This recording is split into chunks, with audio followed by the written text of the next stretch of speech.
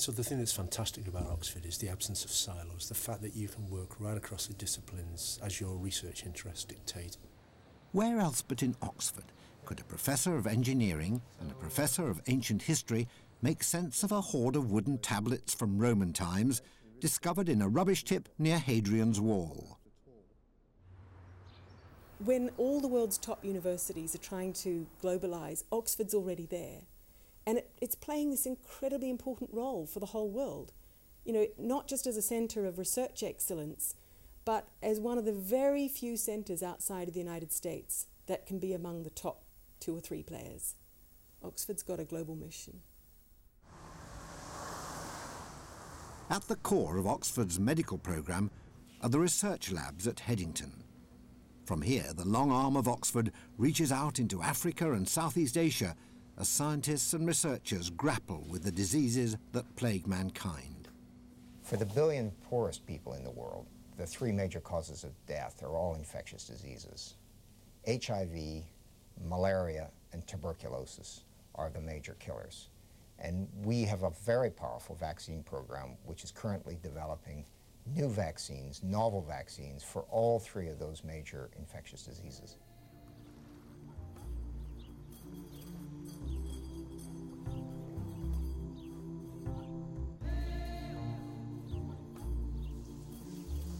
In Africa, a scientist by the name of Kevin Marsh has been there for more than 20 years, developing a whole range of new interventions and studying, again, the major infectious diseases in that environment. But it looks a bit better than the last time I saw him. Yes, looks better, but that's because the abnormal movements are... Sure. Well, I think Oxford's contribution to international health research has just been extraordinary in terms of its length of commitment and its breadth and depth of commitment. We talked earlier about the fact that people are very long-term involved in national institutes, but within Oxford itself, the breadth of basic science research across the major international diseases like HIV, TB, malaria is simply outstanding.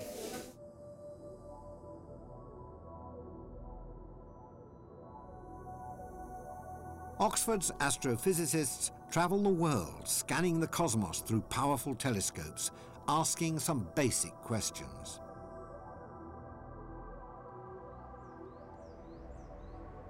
What we all want to know is whether there are worlds out there like our own.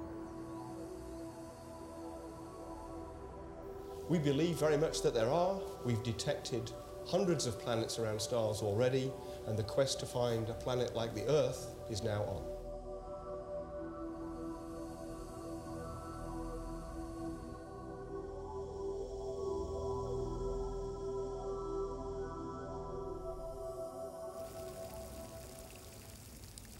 At the university's Botanic Gardens, Director Timothy Walker is on plant watch.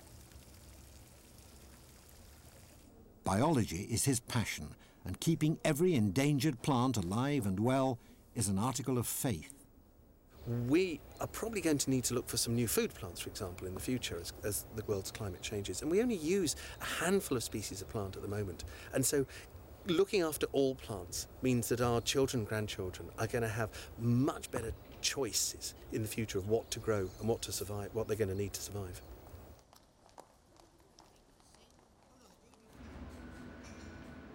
The engine room of Oxford, the dynamo that generates investment and research grants, are the labs that house the chemists. In terms of the energy crisis, Oxford Chemistry is working on replacements for carbon-based fuels, fossil fuels, that are completely non-polluting. If you could turn nitrogen, that is naturally the major constituent of air, and add hydrogen to that to make a compound called ammonia, and then you burn the ammonia, all you get back is water and nitrogen gas that goes back into the air where it came from. That would be completely non-polluting. We are working very hard on this problem. My research group is actively looking at this and making great progress. It will come.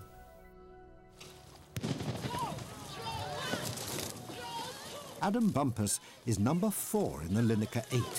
If he catches the 8 in front, it's called a bump, and his boat moves up a place in the division. this is a very traditional Oxford thing, and something that's very new in Oxford is a move towards a study of more environmental issues that are happening around the world. And this is what I work on in the Environmental Change Institute at Oxford, which is on climate change, and I work on carbon offsets that are happening in Honduras. And what we see is that the change in towards focus on environmental issues is something which Oxford, even as a traditional institution, can really make a big difference in because of the expertise we have in here.